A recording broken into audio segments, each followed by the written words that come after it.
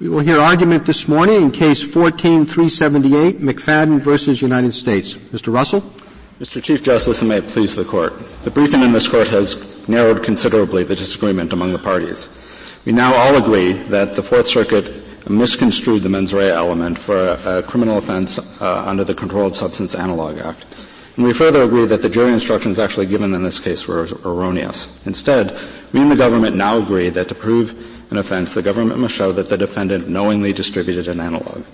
And we further agree that the government may do that by showing that the defendant knew that the substance in question had the characteristics that made it an analog under the statute.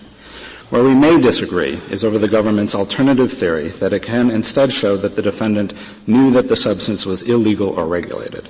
If all the government means by that is illegal or regulated under the statute of conviction, the Controlled Substances Act itself, we would agree, but the government would simply lose because, as it's acknowledged, the evidence in this case tended to show that my client did not believe that his conduct violated the CSA itself.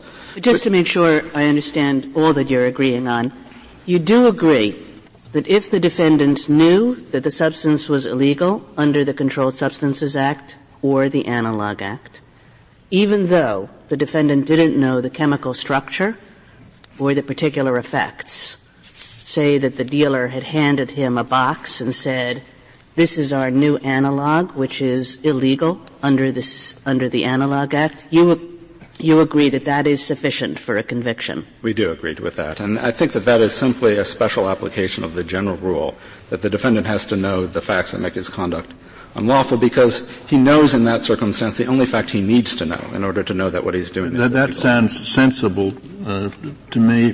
What about the expert testimony from chemists? Is that still put on in the trial? Does the government still have to put on an expert to say, well, this is chemically modified, but it's substantially similar, and the jury sits there knowing that it doesn't have to listen to this? I mean, how does that work? They do have to show that because the government still has to prove that it is in fact an analog. So they have to both show that the defendant... Well, but does the jury have to understand the chemical testimony? They've got to make the determination that it is in fact chemically substantially similar. I acknowledge that that's a lot to ask of a jury. It's a lot to ask of a defendant to understand that. But it is the government's burden to show both composition in relation to the controlled substance and the effect of the drug. Those the government must prove. But what we have out of the way is that the defendant now doesn't have to know, you agree, the defendant doesn't have to understand the chemical structure. He doesn't have to understand the chemical structure if the government can prove that the defendant knew that the substance was illegal under the Controlled Substances Act itself. Well, the government has given up a lot getting to this point, and I think you've just given up a lot. I would have thought your position that you have to know that it's regulated under the Chemical Substances, Controlled Substances Act, it seems to me is contrary to the proposition that ignorance of the law is no excuse. If you didn't know, I didn't know this was regulated, you would say he's innocent because he didn't know the law. I thought your position was that you do have to know, as in all the other cases in the mens rea area, the facts that make your conduct illegal. You don't have to know that it's illegal. That is certainly our principal position. We are willing to say, however, that either whether you consider it a special exception to that rule or a special application to that rule, if the government can show that the defendant knows that the substance is illegal under the statute of conviction, that serves the basic purpose of the knowledge of fact requirement, which is and if he doesn't know, he's innocent. If he's ignorant of that law, he's not guilty. Well, he's not guilty unless the government can show that he knows that the substance has the characteristics of an analog, in which case his ignorance of the law is not an excuse. So the government has two options. It can prove the facts, the factual knowledge, in the way that this Court described in Staples and has applied in other cases involving prohibited items. But we're willing to acknowledge that if they can, instead of that, show that he knew that this is illegal under the statute, that's good enough because... And I take it that's the same as under the Controlled Substances Act itself. Is that right? That's the analogy, is that you can either show the person knew it was heroin, or you can show, well, the person didn't know it was heroin, but the person did know that it was some drug that was on Schedule 1 and so a controlled substance. That's right. And where we disagree with the government is that it construes some of the lower court cases that say that as saying the broader thing, which is... Sorry. It's listen, you keep saying, knowing that it's illegal under the Act. He doesn't have to know the Act. He just has to know it's illegal.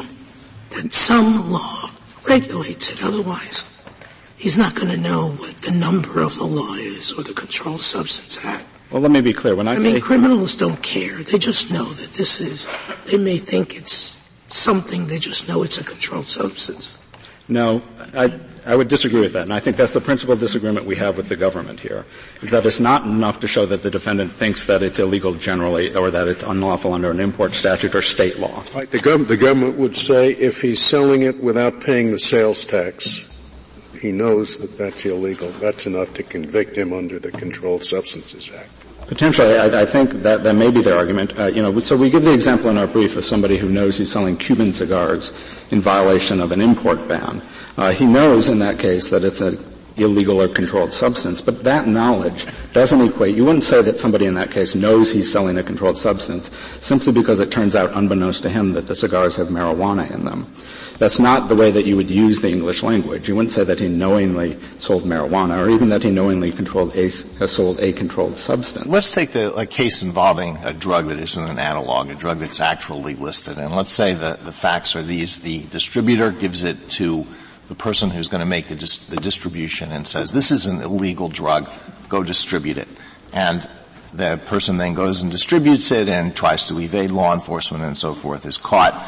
Now, is that sufficient? Is that evidence sufficient to take the case to the jury so the jury can decide whether there's circumstantial evidence that the person who distributed the drugs knew that it was a controlled substance under federal law as opposed to one of the few things that is illegal under state law but not under federal law? Yes, I think that's sufficient evidence to go to the jury. The jury then has to decide whether to make that inference. And in a case like this where the defendant puts on countervailing evidence that he in fact didn't believe it violated federal law, or if the defendant is able to explain, I thought it was illegal because I thought it was in violation of an import statute, then it's up to the jury to decide whether to believe that. But if it does, then it ought to conclude that mens rea wasn't established unless the government can show that the defendant knew the characteristics of the substance that made it an analog. Suppose the supplier tells the dealer, this substance produces exactly the same effect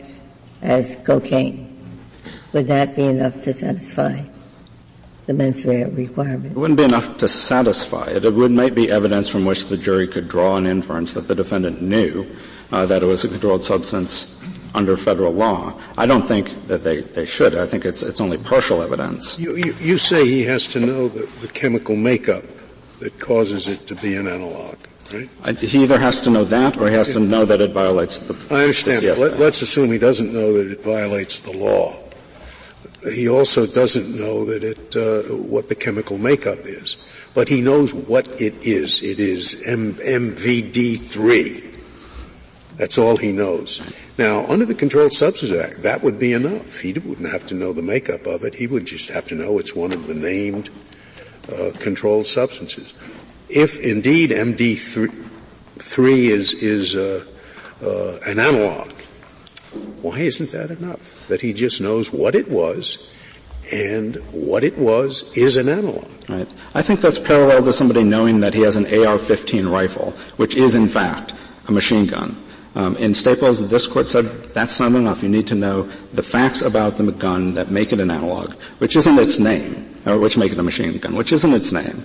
Here, it's not. But this isn't a rifle. This is, in fact, an analog of a controlled substance. It's not a proper comparison. With respect, he knows that it is. He knows the identity of it, and that chemical has in fact the characteristics that make it an analog. He knows, knowing simply the name of it doesn't tell you whether it's an analog or not. You don't know that it's an analog simply because you know the name in the way that you would. That's true, and knowing that it's cocaine doesn't prove that you know it's a controlled substance. It does though, because the only fact that you need to know about cocaine for it to be a controlled substance is that it is cocaine, because that's the fact that makes it illegal. It's listed on the Controlled Substance Act and on the Controlled Substance Schedules. So if it's cocaine, you know everything you need to know based on the presumption that you know the law to know that what you're doing is illegal. And that's not true. Suppose the distributor gives it to the person who's going to distribute it, and says here, distribute this, and there's the actual chemical formula on the container, and it's the chemical formula, for PCP, whatever that is, C something, H something, and so that's all a person knows. He knows exactly what it is, the chemical formula. Has he not committed a crime then? Under the ordinary Controlled Substances Act. I don't know. I mean, it depends, I think, on how it's listed in the schedule. I think the schedule might, in fact, list the chemical name. But if it does list the chemical name. So then I think you do know the fact that makes the conduct unlawful. But you don't know. The person has just arrived, from Mars and has no idea whether it's legal or not. Yeah, I think the basic assumption is that people know what the law is. They know what's in the schedules. And if you know what's in the schedule and if you know the fact, that's enough, I think, to convict. What do you do with the actual facts of this case? That is, the defendant gave names to what he was peddling. He called Speed, New Up, a replacement for the now listed MPPD. These were supposed to be bath salts, but there's no bath salts in the world that cost what those packets cost. So what do we make of what he was advertising this to be? Speed Up, and selling it at a price that fits a controlled substance. I think what it reflects, what a jury certainly could find it to reflect, and I think what the truth of the matter is that it shows that petitioner thought he'd found a loophole to the federal drug laws, that so long as something was not on the schedules, even if it had drug-like effects, he could sell it, and he could sell it at whatever price the market would bear. Certainly the government can point to that kind of evidence to suggest that he knew that his conduct violated the Controlled Substances Act. But I thought you said that kind of evidence was enough to get you to a jury, yes. Right? That the defendant acted furtively, or that he sold these for incredibly inflated prices, that all of that, it's not the thing itself, but it's evidence of the thing that the government is trying to prove. That's right, and I think it gets to the jury, but it doesn't prove what the government has to prove here, which is harmless error beyond a reasonable doubt. But then, if I can just understand, I think, tell me if I'm wrong, that the only thing that's possibly separating you and the government, we'll see if it is separating you and the government, is this question of what happens if the defendant knew it was illegal under something other than the CSA or the Analogue Act, right? And that's the only point of potential difference between you and the government? I think that's true with respect to our legal interpretation. I will say we also think that you ought not to reach that because this entire regulated status theory was raised for the first time in the government's brief on the merits in this court. Wait a minute. I mean, you do differ with the government on that. Yes. But assuming that the government cannot prove any belief in illegality, the government would not say it therefore must prove that you knew the chemical composition of what you were selling. And you say you have to know the chemical composition. Right. I think we're all on the same page. So just to be clear about our position, I think that the only disagreement about the meaning of the law between the government and us now is this question of whether it's sufficient as a matter of law for the government to show that the defendant believed that the substance was unlawful under some law other than the CSA. They think that's sufficient. We think it's not sufficient. Okay. Beyond that, though, assuming it's not sufficient, what else does the government have to prove? I think you differ on that. I don't think so. I think the government agrees that one way to prove the mens rea in this case is to show that the defendant knew the characteristics of the substance that made it an analog. They agree that they can which do means it that the way. chemical composition. Yes. I understand them to be taking that position. And who would that reach other than the chemist, the underground chemist, would be in a position to know that, but an ordinary person would not. I acknowledge that giving this statute what I think is a pretty straightforward and traditional reading does have the effect of making it substantially harder for the government to prove that mens rea for an ordinary layperson. Well, my understanding, the government will tell you, but my understanding of the government is it would be enough if the defendant knew the name of the drug, that it's blue fly or whatever else, and if indeed that drug has the chemical composition. I won't spend the course time looking up. I'm pretty confident that that's not their position, that they've said the opposite. So suppose the court instructs the jury that it suffices if the defendant knows that this is an illegal drug because of its hallucinogenic effect. I don't think. Again, the critical question is illegal drug. By that you mean illegal drug under the CSA. Knows it's an illegal drug because of its hallucinogenic effect. Maybe that's incorrect because it has to be chemically the same, so that's incomplete. But it seems to me that should suffice for mens rea.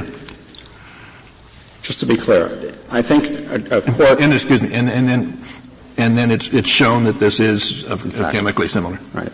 I think that the court would have to tell the jury that you can take into account the defendant's knowledge of its hallucinogenic effect in deciding whether he knew it was illegal under the Controlled Substances Act itself. And so what I'm quibbling with is just the unadorned word illegal. I don't think it would be sufficient if a jury was convinced that the defendant thought it's a hallucinogenic effect and it's illegal under state law. That's why I was acting furtively. I don't think that a jury could, if it believed that, find the mens rea established unless, of course, it went under this factual knowledge prong. That's the ordinary way in which knowledge of unlawful possession of a prohibited item is proven. The instructions at page 14 of your brief, of the blue brief in footnote 9, can you save that by adding just a sentence or two to the first paragraph? No, because... Or is it beyond hope, or what? No, I think, recall that this is setting forth the elements. And so I think the element is that the defendant has to know that he's distributing an analog. And then there's questions about ways in which to prove that. And I think the court could give an instruction of the sort that we proposed, which said that the defendant has to know that this is an analog within the meaning, has the characteristics that make it an analog within the meaning of the statute. Had the government asked for an instruction, it could have also given an instruction that said, or the government can show that the defendant knew the conduct was unlawful generally, and you can make that or unlawful under the CSA itself. And you can reach that conclusion based on circumstantial evidence, including evidence concerning the defendant's knowledge about the drug's effect. But there's a world of difference between saying that this is relevant circumstantial evidence about whether the defendant knew that he was violating the statute of conviction and what the government's position is, which is once you prove that the defendant knows that it's illegal at all, you're done. And the jury is compelled to conclude that mens rea is established. And I think that that's simply wrong. I'm sorry to put you through this again, but it's important, I think, for me anyway, to get it right. I understand your understanding that the SG, this is a big difference. The SG says you have to know it's illegal under any law.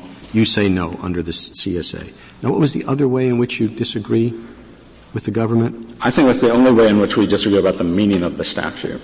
No, but I thought that you were disagreeing about names and characteristics. Well, I was disagreeing with Justice Scalia. I don't think we're actually disagreeing with the government about that because I think they have said in their brief, under the knowledge of identity approach, they have to show that the defendant knows the chemical structure and effects of the analog because it's not enough to simply know its name.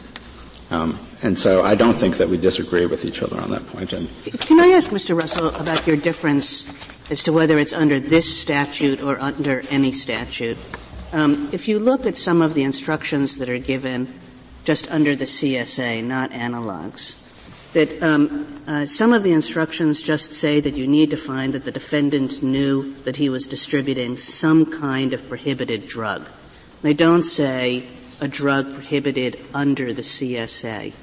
So if we use that as the analogy here, that would suggest that the jury wouldn't need to find the analog prohibited under the CSA and the Analog Act, but just that they knew it was prohibited by something. Right. I think there's an ambiguity in those instructions, whether it's referring to unlawfulness generally or unlawfulness under the CSA. I think courts, what they really mean is under the CSA. And in the cases where the defendant has come forward and said, actually, I thought it was illegal under some other statute, in Hassan, and again in Hussein, and I believe the case of Morales. 3 of the 7 cases the government cites for this proposition. The court has said, no, that's not good enough.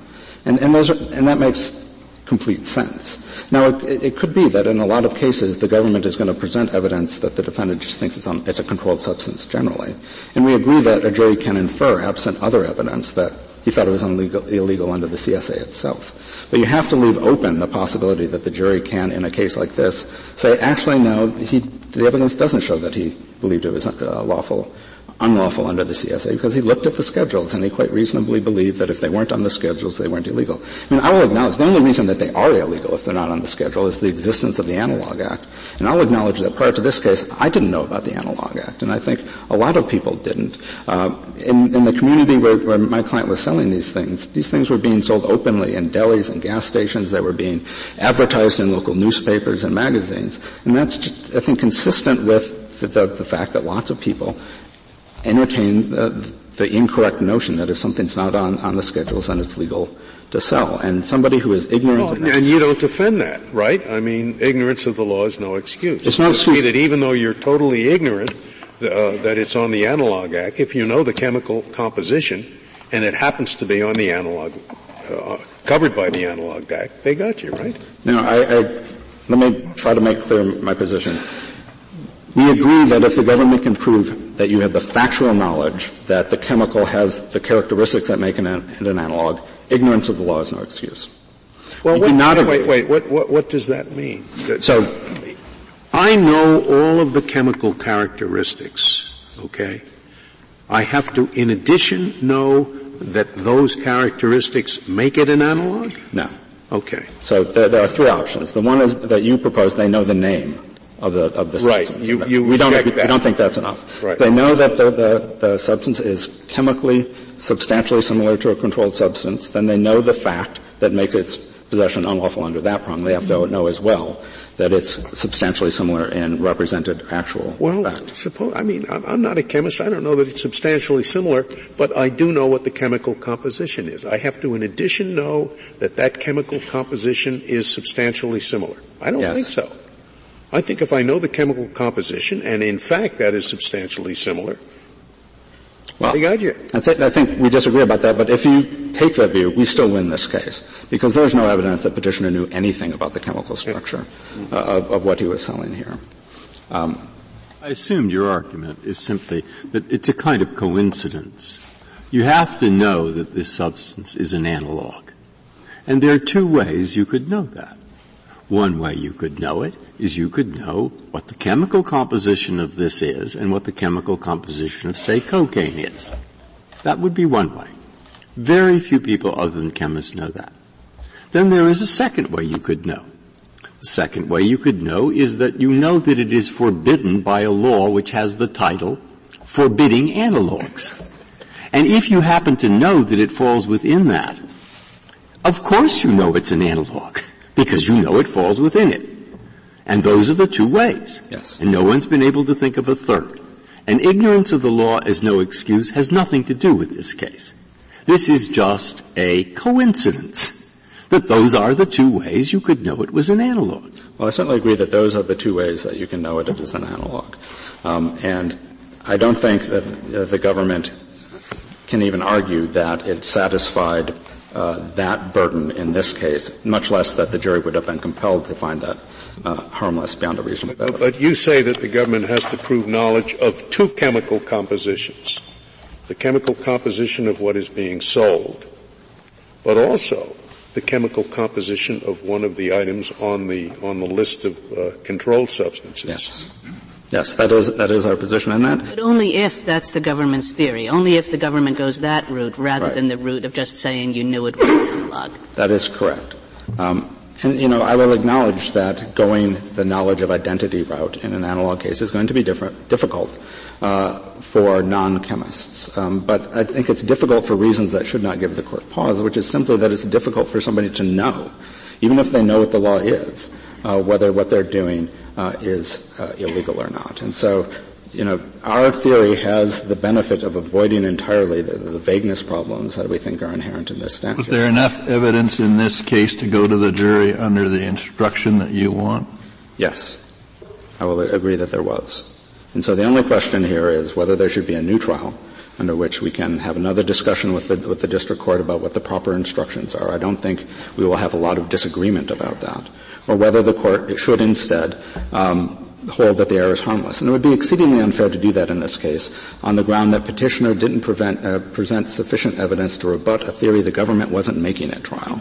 That's why we have and why we enforce forfeiture rules. And this Court could, I think, quite easily resolve this case by saying, as Justice Breyer did, here's the legal rule. There are the two ways in which this can be proven. But the government in this case, to the extent it has some special new theory about illegal under some other law, has waived that argument by failing to preserve it. If I could reserve the remainder of my time. Thank you, counsel. Ms. Harrington? Thank you, Mr. Chief Justice, and may it please the Court. My friend Mr. Russell is almost correct about the extent of the disagreement that's left in this case.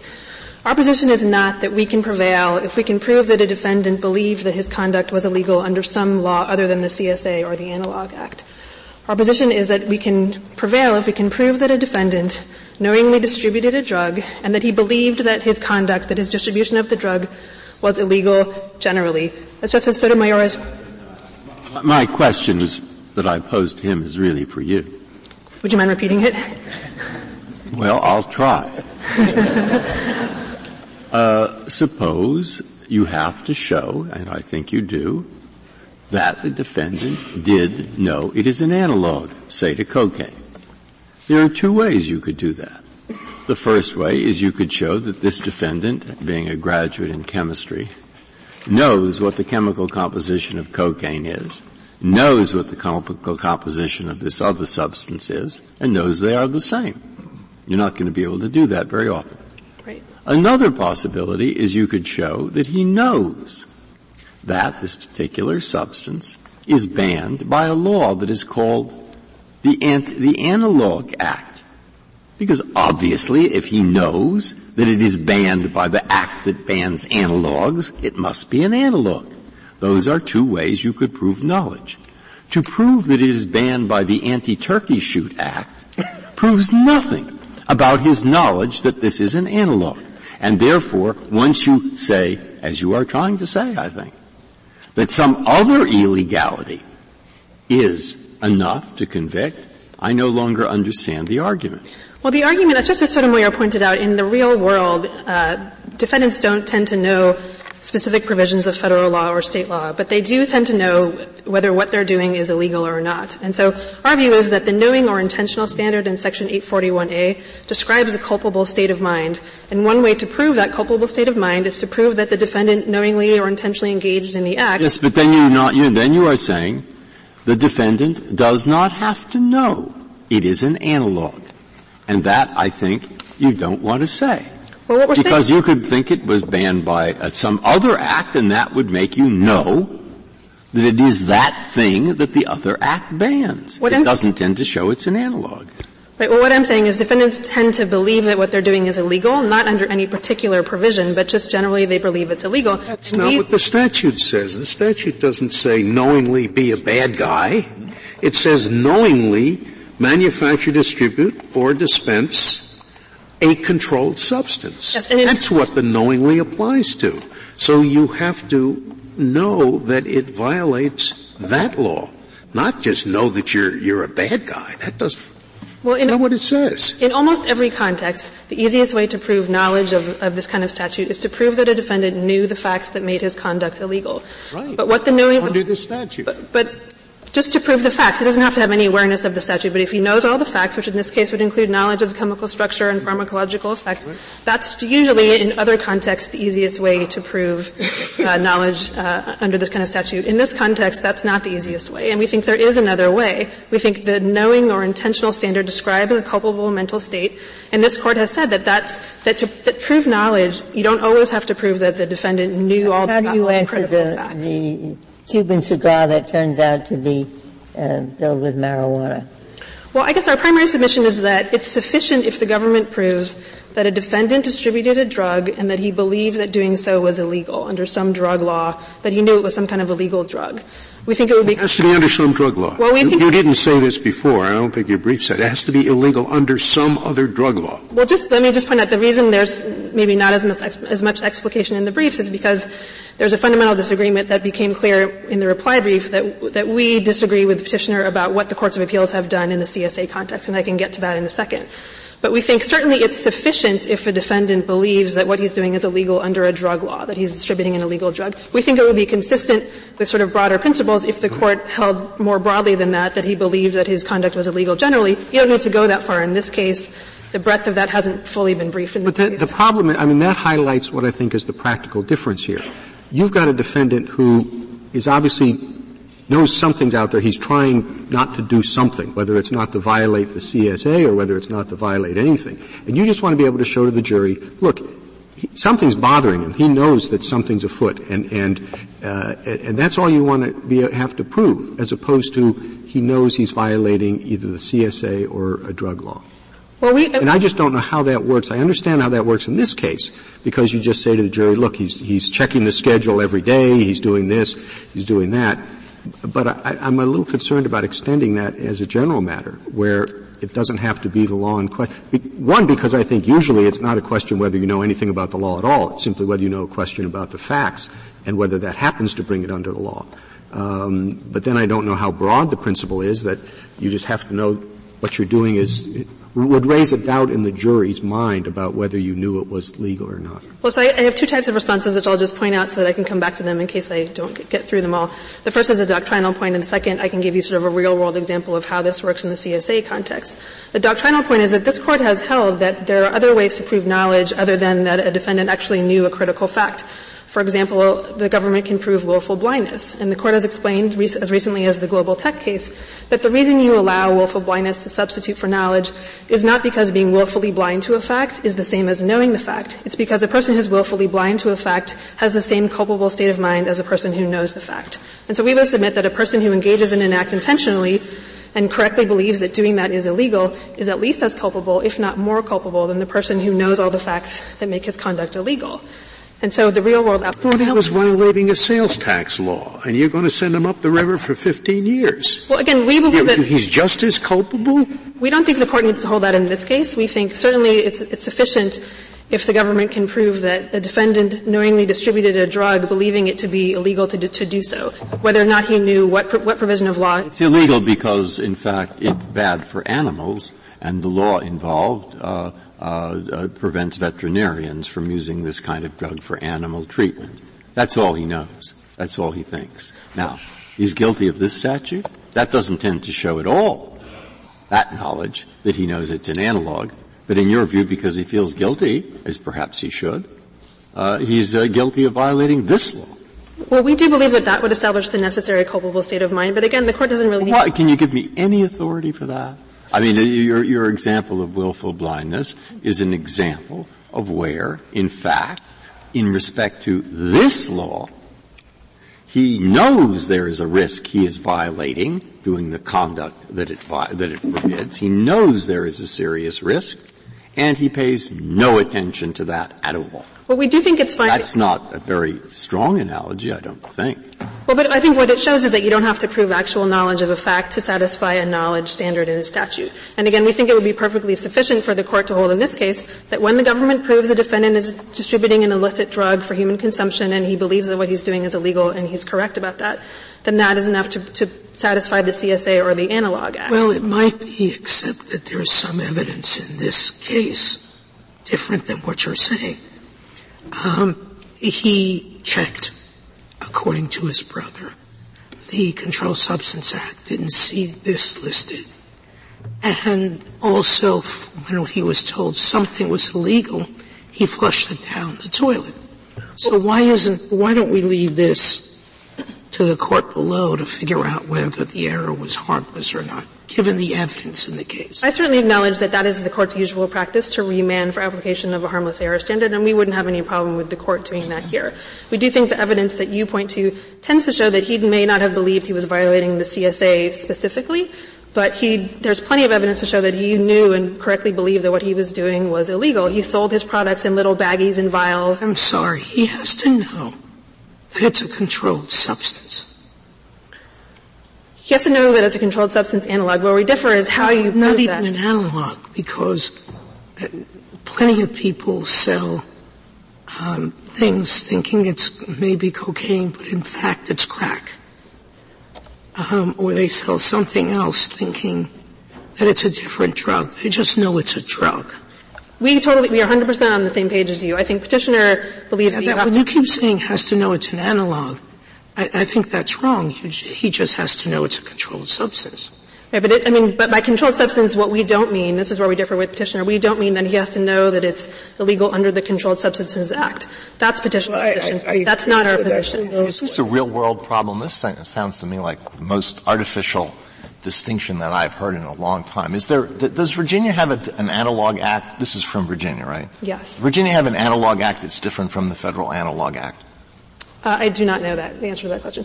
Do the states typically have analog acts, period, or do they have analog acts that are different from the state analog acts? I mean, all of these cases, unless the case involves a chemist, your proof that person knew the thing was an analog is going to be that this person engaged in all kinds of furtive conduct to try to hide it from law enforcement. And so it's going to be for the jury to determine, based on circumstantial evidence, whether the person knew that this thing was illegal under some law. And if it's not the Federal Controlled Substances Act, I don't know what act it's going to be. The defense is going to be, I knew that it was illegal, but I thought it was illegal under the State Analog Act. It wasn't illegal under the Federal Controlled Substances Act. Is that what we're worrying about here? I think that sort of gets to the point. I mean, the way you sort of characterize what might be the right instruction, that you have to prove that the defendant knew it was, or believed it was illegal under some drug law, we're fine with that. I think petitioner would like the instruction to be that the government has to prove that the defendant knew it was illegal under the Controlled Substances Act or under the Analogue Act. Yeah, and the question I'm asking, a practical question, is we've got the Federal Controlled Substances Act, the analog provision. What is this other body of law that might come into play here? Well, I'm not sure there is one, but I think our point is that most defendants aren't aware of any body of law, right? They just know that what they're doing is illegal. And so we shouldn't have to prove that he had a specific statute of conviction in his mind. Ms. Harrington, I take your point that this is going to have a very small practical effect in terms of what either the prosecutor or the defense attorney is putting on at trial. But it actually seems to me to be a real theoretical difference which has implications far beyond this case. That what Mr. Russell has suggested is two ways of showing that a defendant knew a fact, that the fact that he was distributing an analog. And you might know it because you know the chemical structure and all its properties, or you might know it because you know somebody has given you a box and said, this is an analog prohibited under the Analogue Act, and so you know that it's an analog. So those are two ways of knowing a fact. But you're saying that in addition to knowing a fact, the mens rea is satisfied if you can just show that the defendant knew he was acting culpably in violation of some law. And that, it seems to me, is a theory that could be put onto any law, that in addition to knowing all the facts that a statute says you have to know, the government has an alternative way of proving its case, which is just to say, look, you were acting culpably. You knew you were doing something wrong. Yes, and again, we would embrace a narrower articulation in this case of what your knowledge of illegality has to be. If you know you're violating a U.S. drug law or you know you're distributing an illegal drug, we think that's sufficient. Suppose he thought that there was a labeling law and he was violating the labeling law. He's wrong. There is no labeling law, but it violates the Analogue Act. Guilty? Under our view, that would be sufficient. We don't think the court needs to reach that in this case because there's no suggestion that his belief in illegality was that he was doing anything other than distributing an illicit drug, that he was violating some U.S. drug law. So, just to clarify, you are saying it's not just any illegality. It has to be a drug law. That's a qualification. We're saying at least for the purposes of this case, that is sufficient. What do you mean by for purposes of this case? What is the law generally? Must it be a drug law or could it be any law? Well, we think it's... Why don't you give it up, Ms. Harrington? Let me just try one more time. We think it would be sufficient. It would be consistent with the way this court has treated other mens rea issues such as, a willful standard. You've got the willful. I don't think the problem is with your articulation. I think the problem is we're sitting here thinking of examples like, there's an anti-bird hunting statute and it says you cannot hunt green-eyed turkeys, and the guy's never heard of that. And you say, okay, I don't know if this is a green-eyed turkey, and I don't know if it violates the green-eyed turkey statute, but maybe it violates something, and that sounds like an odd principle, even if you limit it to all laws concerning birds. And, you see the problem? I suddenly worry the government's going to start there. They see he's skulking around in the bushes, you see. We could go on like this, but I think I better not. So I think that has not turned out to be a real-world problem, and I certainly understand the Court's concern, and I'm not trying to sort of blow it off or avoid answering it. I do think in the willful context that has, the Court in Bryan said that's sufficient. If the defendant correctly believes that what he's doing is illegal, he doesn't have to have any sense of what law he's violating. Now, willfulness is generally thought to be a much higher mens rea standard than knowing or intentional, and although this Court has never addressed this precise question, both the Model Penal Code and the Brown Commission report have embraced the idea that when you satisfy a higher mens rea standard, you necessarily satisfy all the lower ones. Having said that, I understand the Court's concern. I don't mean to interrupt you, Mr. Chief Justice, and so we are embracing a narrower articulation for the purposes of well, but you say you're embracing the narrower articulation, but it seems to me that's just a case-specific one. Justice Alito's right. It's hard to see how that would make a difference here. But I think it could make a world of difference when you expand that to the other cases involving mens rea. And when you get to that point, it is sort of an ignorance of the law question. I mean, in all the cases involving mens rea, we do not ask whether you have any idea whether it violates the law or not. Well, your position makes it much easier to convict people because you don't have to show that they even knew the facts that made their conduct illegal. All you have to do is say that illegal under the law that they're being charged. All you have to do is say they did something that makes it look like they knew that they did something that makes it look that they were suspicious. And if we can find any law in the United States Code that makes what they did illegal, we can prosecute them for what we want to prosecute them for, even though they didn't know that the facts fell under that provision. Well, you have to prosecute them for the actions they actually took that broke the law. Yes, and part of that prosecution is you must show that they had the requisite mens rea.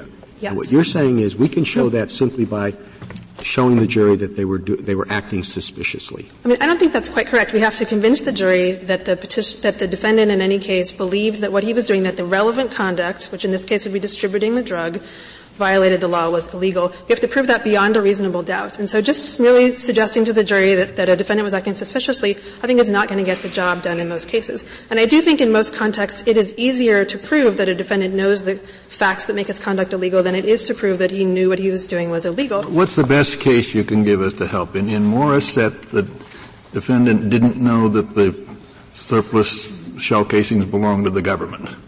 And he was exonerated because he had to have an intent. Suppose that he didn't know they belonged to the government, but he thought that it was an illegal casing because it was dangerous. And he was wrong about that, but it did belong. Could he be prosecuted then? We think he could be. I mean, I think all of the cases in that line, the Morissette, Staples, all those cases involve defendants who claimed that they genuinely believed what they were doing was innocent. And so the problem for this court was to try to figure out a way to construe the statute so that it didn't sweep in people who really were innocent. Now, this is a case where is there a case you have? So the easier cases are where the defendant really truly believes that what he's doing is illegal, and those cases tend not to come to this court. There are some statements in the opinion in Bryan. Now, Bryan was principally a case about the willful standard, but there was also a discussion of a knowledge standard. And in Bryan, the court said the government doesn't necessarily have to prove that a defendant knew what he was doing was illegal. And I think the use of necessarily there suggests, at least, leaves open the possibility that if the government did prove that, then it would be sufficient. The court also said the best you have. The court also said in Bryan that the government merely needs to prove knowledge of the facts that make his conduct illegal, suggesting that that's an easier standard for the government to meet. Let me just to follow up quickly on Justice Kennedy's hypothetical. What if he knew he was trespassing when he went onto the government property and took the casings? You have to show he knew what he was doing was illegal. He was trespassing. The sign said government property. And so we can convict him for taking the shell casings. Well, we would tie it more directly to the conduct that actually violates the law. And so if he needs to know that the taking of the shell casings is illegal, not that some ancillary conduct that brought him to the shell casings was illegal. And so here we would say again the defendant needs to know that the distribution of the drug is what's illegal. And we think, if you look at I think we're on the same page with the petitioner in suggesting that the same standard should govern both CSA cases and analog cases. We just disagree about how the courts of appeals have applied this in the CSA. Let me try this out. We'll start with a drug that is on the list. All right. The defendant knows the chemical composition of the drug that's on the list. The defendant has no idea that this is on the list, knows nothing about the federal drug laws. The person distributes it intentionally, knowingly. That person has violated the law. The person's ignorance of the fact that this is a controlled substance is irrelevant. Am I right yes, so far? Because he knows the identity of the drug. He knows what it is. Yes. He knows the chemical composition. He knows the name. All right. Now let's assume we have a list of analogs. It's the same thing. If the defendant knows that the thing is on the list, knows the chemical composition of it, and it turns out that this is an analog, that is sufficient. But that's not going to be the proof in most cases. And I think maybe the confusion is that a defendant's knowledge of the illegality of what he or she is doing is not something that has to be proven. It is circumstantial evidence that the person knows that the thing that is being distributed is something that is on the list. Right now, again, there's no list in the analog context. I understand that, okay. But it makes it easier to understand yes. if we imagine that there is. Yes. So no, we agree. Our position is that if we can prove that a defendant knew what he was doing was illegal, that's a way of proving that he knew he was distributing a controlled substance analog or a controlled substance. But it's not something that you have to prove. You don't have to prove that he knew that it was illegal under federal law or under state law or under any other law. You have to prove that he knew that it was a substance that in fact constitutes an analog. But the fact that he knows that it's illegal under federal law is circumstantial evidence that he knew that it was something that fell within that definition. Yes, and it might help if I could give you sort of a real-world example of how this has worked in the courts of appeals under the CSA. There's a number of cases in the courts of appeals dealing with a substance called khat, which is K-H-A-T. Khat is a plant that's grown in the Horn of Africa generally, and if you pick the leaves off the plant and chew them, it gives a stimulant effect. And the reason it gives a stimulant effect is because fresh leaves of khat contain a substance called cathinone, which is a Schedule I substance illegal under the CSA. It sort of produces amphetamine-like effects. So khat is legal in many places in the world. It's illegal to distribute it in this country because, again, it contains, when freshly picked, contains a Schedule I controlled substance. So the number of cases where the government has prosecuted people under the CSA for distributing caffeine in the form of distributing khat. And defendants in those cases have said, look, I didn't know it had caffeine. I was just distributing khat. It's legal where I come from. I have no idea what the chemical is in this plant. And the courts of appeals have generally upheld those convictions based on proof, or when there is proof that the defendant knew that distributing the khat was illegal, even if he didn't know why it was illegal, even if he didn't. Wait, the light is dawning slightly, maybe. Don't say I'm stating your argument correctly if I'm not. Okay. All right. Please, you're saying first he doesn't know the chemistry. So he has to know it's an analog, but he doesn't know the chemistry.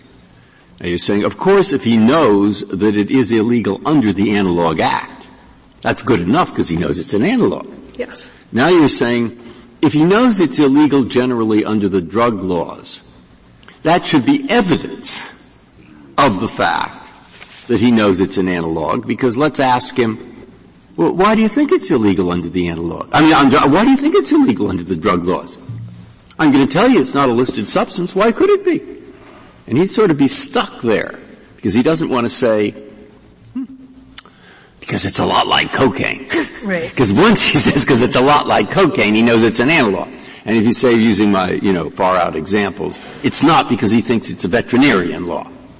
So what it should be, is this right? If I follow your argument, you'd say the fact that he knows it's illegal under the drug laws is itself evidence that he knows it's an analog, but he's free to come up, if he wants, with some kind of basis for saying that even though he thought it was illegal under the drug laws, he thought it was illegal under some other law that had to do with postage stamps or something. That should be, if the jury believes that, get him off. If I got it basically right. That's a correct characterization of our narrower argument, yes. That if we can prove that the defendant believed what he was doing violated some drug law, that's enough to prove that he knowingly distributed an analog. What would some drug law be other than the CSA and the Analogue Act? In the federal context, there wouldn't be, but again, our point is really that the defendant generally does not have a specific law in mind. He just knows that what he's doing is breaking the law. And so when petitioner says we have to prove that he knew he was violating the statute of conviction, we think that's a much too high a burden. The only time you have to do that is when you have a willful standard in the tax evasion context, right? This is certainly not that context. We think just general knowledge of illegality and intention to engage in the prohibited act is sufficient. But the illegality must relate to drugs. Pardon me? The illegality must relate to drugs. We think it's certainly sufficient when the government proves that the illegality relates to drugs. And sufficient, it's not just evidence that he knew it was an analog. It's conclusive evidence. We think that's correct, yes.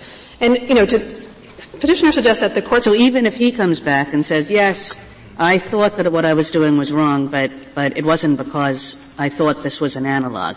It was for some other reason.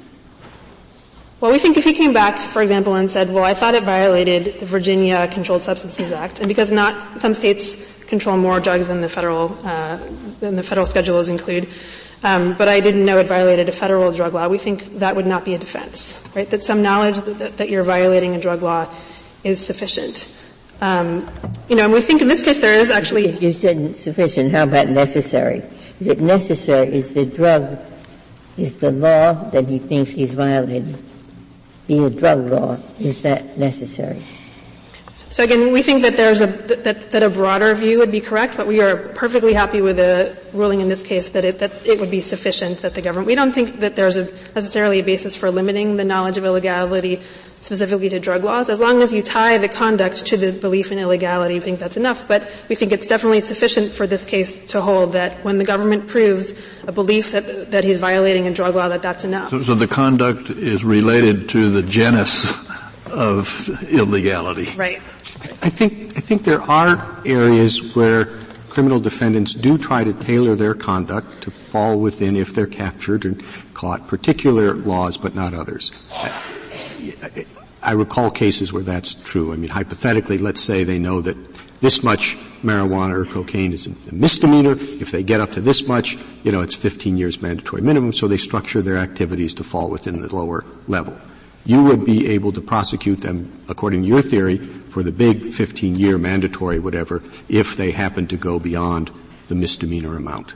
Certainly, yes. If a defendant believed that he was distributing 1 pound of cocaine, it turned out, that's probably, I don't know what the right numbers are, but say he believed he was distributing 1 pound of cocaine, turned out he was distributing 5 pounds of cocaine, and there's a different sentence that applies for 5 pounds. If we can prove he actually distributed 5 pounds of cocaine, then I think that would be sufficient under the control. Well, but what does that do to your theory that what they have to know is that it's illegal under the drug laws? What was illegal, what they knew was the misdemeanor amount, and you're saying, well, it doesn't matter that they didn't know they were distributing the larger amount. So I took your hypothetical to be that he knew what he was doing was illegal. What he was doing was a misdemeanor. Okay. Because of the amount.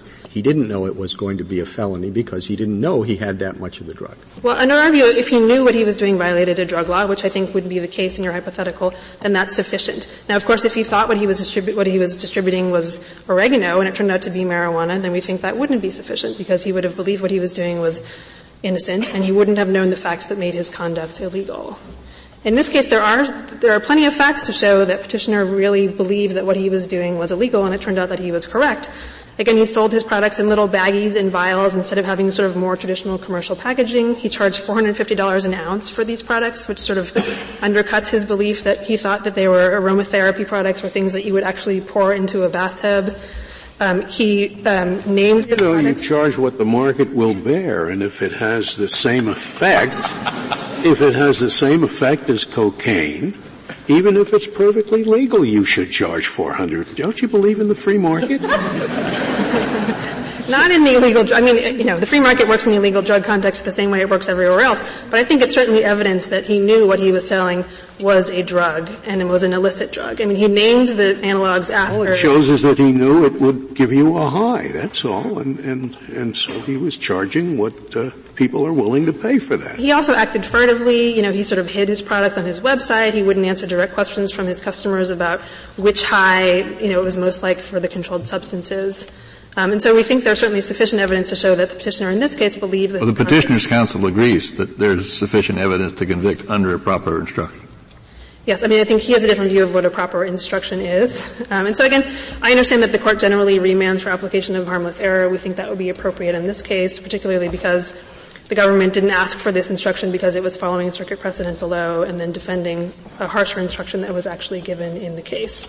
But how can we, when the jury is told that human ingestion is enough, he has to intend that these bath salts are not to put in the bathtub but to ingest.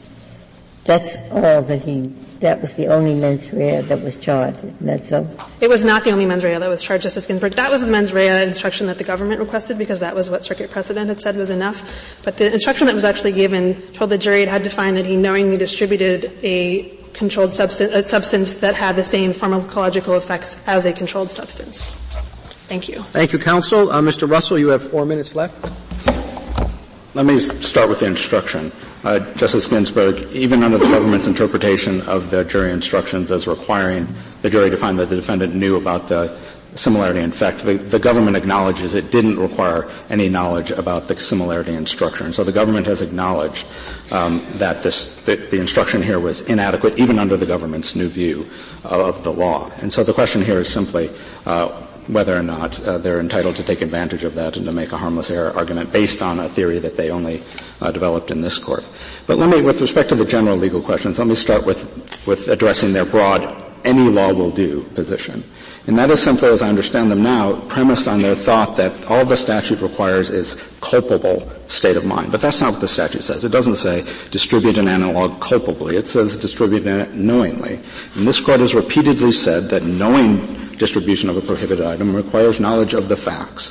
And there may be an exception that we've discussed that you can meet that by showing that there's knowledge under the law of conviction itself. But there is no precedent from this court that gives prosecutors the option of either proving the facts, the defendant knew the facts that made the conduct unlawful, or simply that he acted culpably, or that he knew that the conduct was unlawful under some law.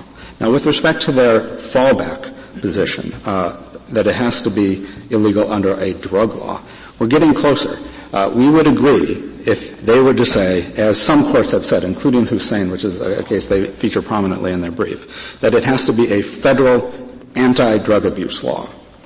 Now, the truth of the matter is there's only one of those, but the value in that articulation is that it makes clear that the defendant doesn't have to know the name of the statute. But if the government's position is that it's enough that it be under state drug abuse laws, and Justice Alito, there are lots of state analog acts, and there are lots of states that have been ahead of the government in putting on their schedules things that are analogs, including some of the substances in this case. That's clearly not what this court has ever had in mind in interpreting the word knowingly in a statute, and it's up to Congress to decide what is culpable enough. And when it uses the word knowingly, it's entitled to know that that word is going to get the same interpretation that it has in the past. The government points to cases like Bryant, in which the court has said, in addition to knowing the facts, you must also know something about the law. And it says that, willfulness is enough to establish knowing distribution. But of course, in those cases, it's not simply that they have some general knowledge of unlawfulness. They also know the facts that make the conduct unlawful. A defendant who knowingly distributes heroin, knows that it's heroin, doesn't have any idea that it's illegal, nevertheless has violated the law. Now, I don't see why the rule should be any different with respect to an analog. I don't say that it is. I think they can So then the defendant doesn't have to know the legal status of the drug. Again, we're talking about the government's alternative theory. The government always has the option. Sorry, if a state law calls it an analog, and he knows he's violating the state law, he knows this is an analog. Well, if he knew that he was violating a state analog act that had the same definition under federal law, I think you could then ask the jury to infer that he knew that he was violating the federal law. But most of the time, as my colleague said, the government's evidence is simply going to be that the defendant knew that the conduct was unlawful somehow. And the jury isn't entitled. I'm not sure that you answered Justice Alito's question fully. I'm sorry. Go ahead.